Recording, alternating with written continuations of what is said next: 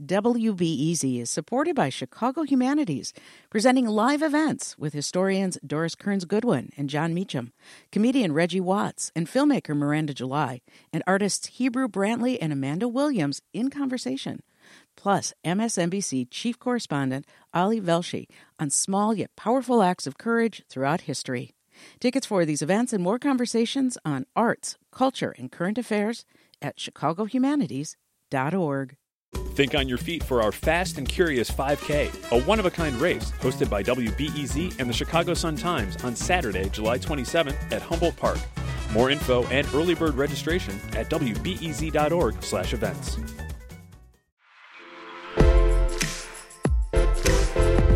I'm Patrick Smith, in for Sasha Ann Simons, and this is Reset. Not too many statues or memorials honor women in Chicago, let alone black women. But that's about to change. Last month, the city got nearly $7 million to spend toward new monuments around the city, including one that will honor victims of police violence. It's called Say Her Name, the Rekia Boyd Monument Project.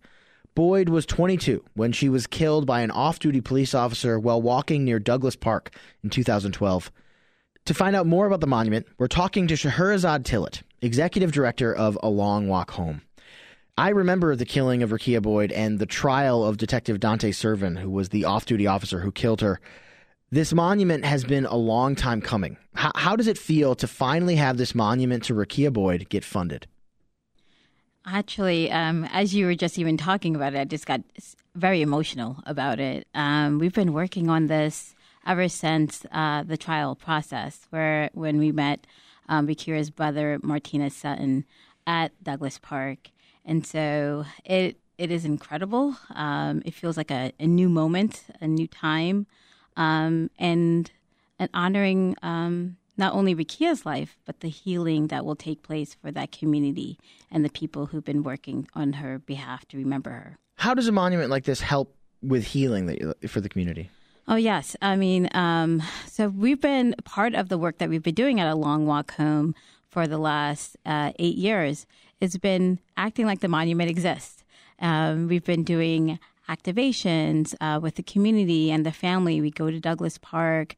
We've done art events where we decorate the tree, wheat pasting around where Rekia was killed, dinners to celebrate her birthday. And so with that, each time we do something, an activation, we're able to engage the community, educate people, keep her memory alive, but also create healing. A new memory about what that space, that community in North Lawndale exists and looks like. And so I think that that is something that we really want to center here is about healing. Can you tell me a little more about A Long Walk Home's mission, more broadly? Yeah, A Long Walk Home is an organization that I founded. It's our 20th year. And I co-founded it with my sister, Scheherazade Tillet, who's a professor and a Pulitzer Prize writer, but also a survivor of sexual assault. And so we began this organization as two Black women, two sisters, honoring healing. I documented as a younger sister her healing process of sexual assault. So the beginning, the exceptions of our organization was centering around something traumatic and reclaiming that trauma through art and honoring what I thought was beautiful was her ability to heal and putting that on a pedestal. And so we toured around the country, and this was before the Me Too movement, and educated people about what is sexual assault and what does healing look like, and created from my photographs a performance to educate the communities and high schools and colleges around the country around what does it look like in the African American community. The funding for this from this particular grant is going to support the first phase of the Rekia Boyd Project, which is focused on community engagement and design. You talked about engaging the community just a second ago. I mean, what have you been hearing from people so far about what the monument should look like? How do you plan on incorporating people's feedback into the final product? Yes. So in 2021, we work with our young girls now. This is the new work of A Long Walk Home. We have a program called Girlfriends Leadership Institute. And we've been working with our young girls who are from that community. Some of them actually helped rename Douglas Park. We're from Leadership Academy. And so we did a whole summer just focusing, and we have a brilliant board member, Paul Farber, who is co-founder of Monument Lab, which is about creating conversations about monuments, right? And we did a whole summer dedicated just on looking at public art and educating and imagining and creating our own renderings before we partner up with artists about what they look like. They were focusing, and they interviewed Rekia's family as part of that data. A lot of it was around play, creating this idea around freedom and play. Some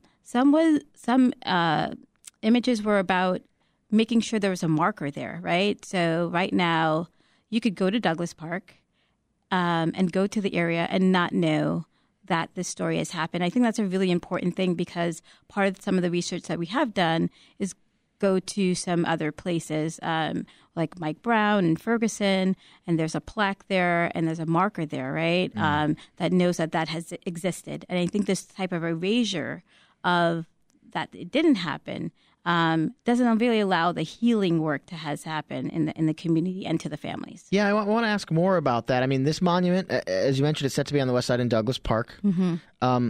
It's meant to help people learn more about the city's history of police violence. One of the other monuments the city is funding is the Chicago Police Torture Memorial. Why, you talked about healing. Why is it important to have these historic memorials be public, be in the place where the incident happened, rather than in a museum?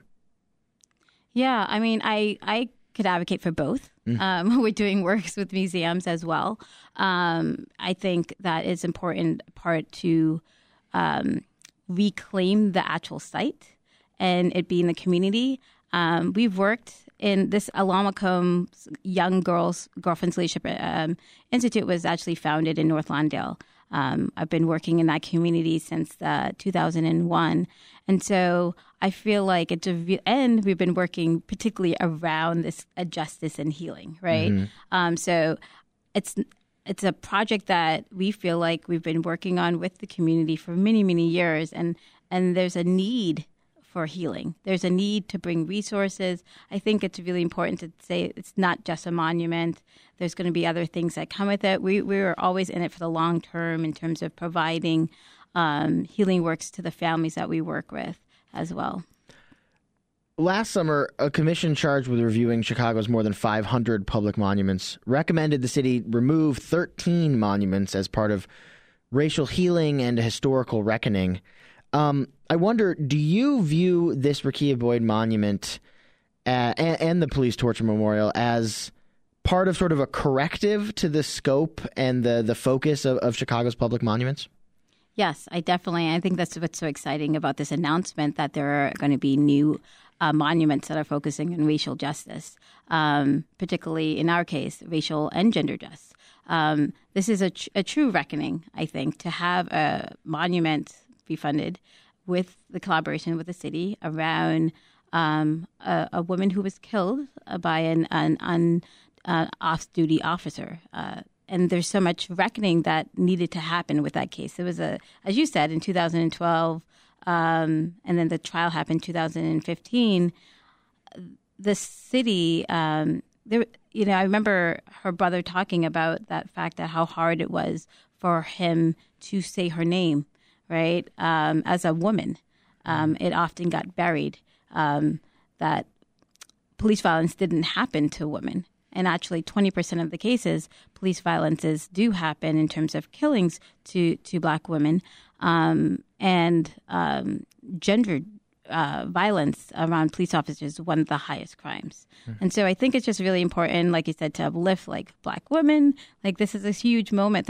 Of those 500 monuments, how many of them are women, right? The Ida B. Wells statue opened up in 2021. We were part of that with our program that we did that year. But they're not mini monuments for young people, particularly Black girls, to have a reflection and see themselves in. And so this is another huge moment that healing and a reckoning could happen, to be the ability to see yourselves in your own community, and what are those new monuments that should exist.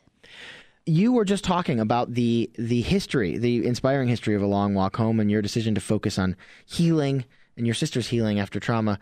I wonder, how do you think your organization and your work help lay a foundation for other advocacy groups? I mean, as you talked about, your efforts came before the Me Too movement. Yeah. So how did we? How did you help lay the groundwork for other organizations? Do you think you did?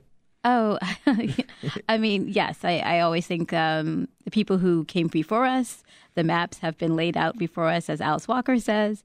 But I do think that the work that we did, the incredible sacrifices that we did to talk about something that no one was talking about at the time, which was sexual assault and gender-based violence, to center Black girls at a time that it was incredibly hard to get funding for, but not only center them, but see them as leaders in this and collaborators, was truly groundbreaking. And I think that this is our 20th year. Yeah. And so just really happy about the contributions, but the people that have been working on behalf of A Long Walk Home to enable us to do what we have done.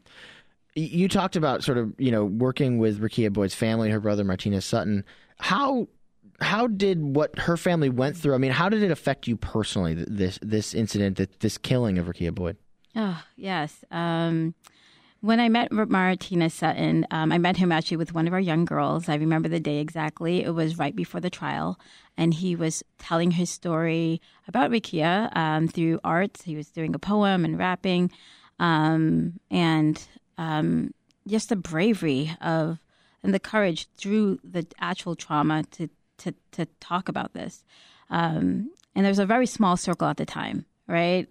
Because a lot of activists came on after, including us, after the trial.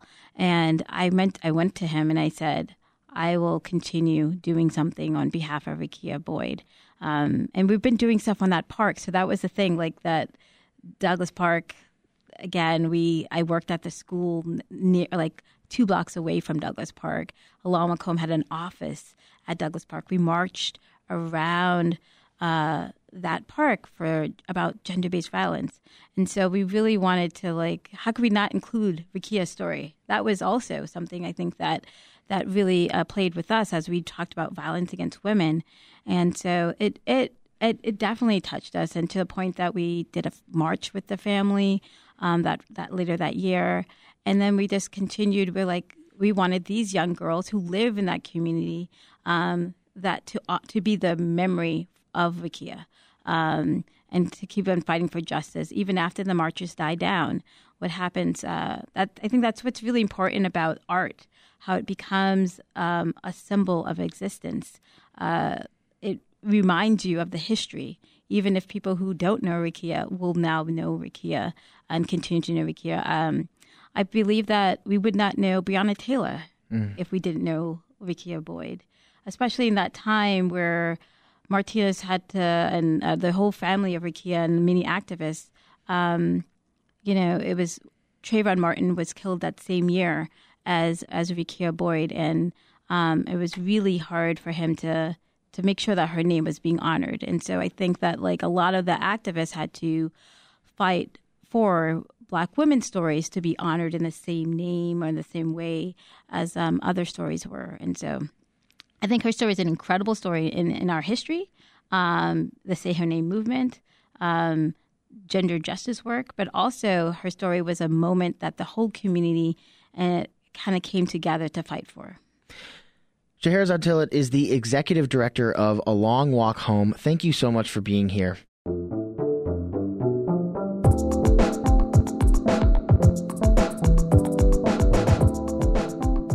This episode of Reset was produced by Nadia Hernandez. It was edited by Andrew Merriweather and Stephanie Kim.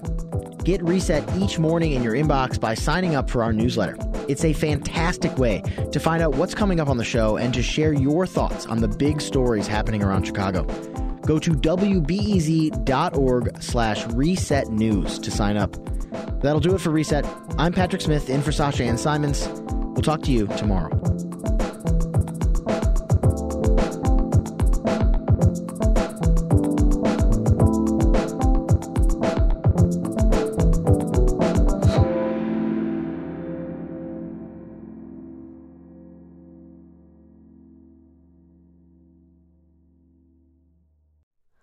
Hi, it's Terry Gross, the host of Fresh Air. We bring you in-depth, long-form interviews with actors, directors, musicians, authors, journalists, and more. Listen to our Peabody Award-winning Fresh Air podcast from WHYY and NPR.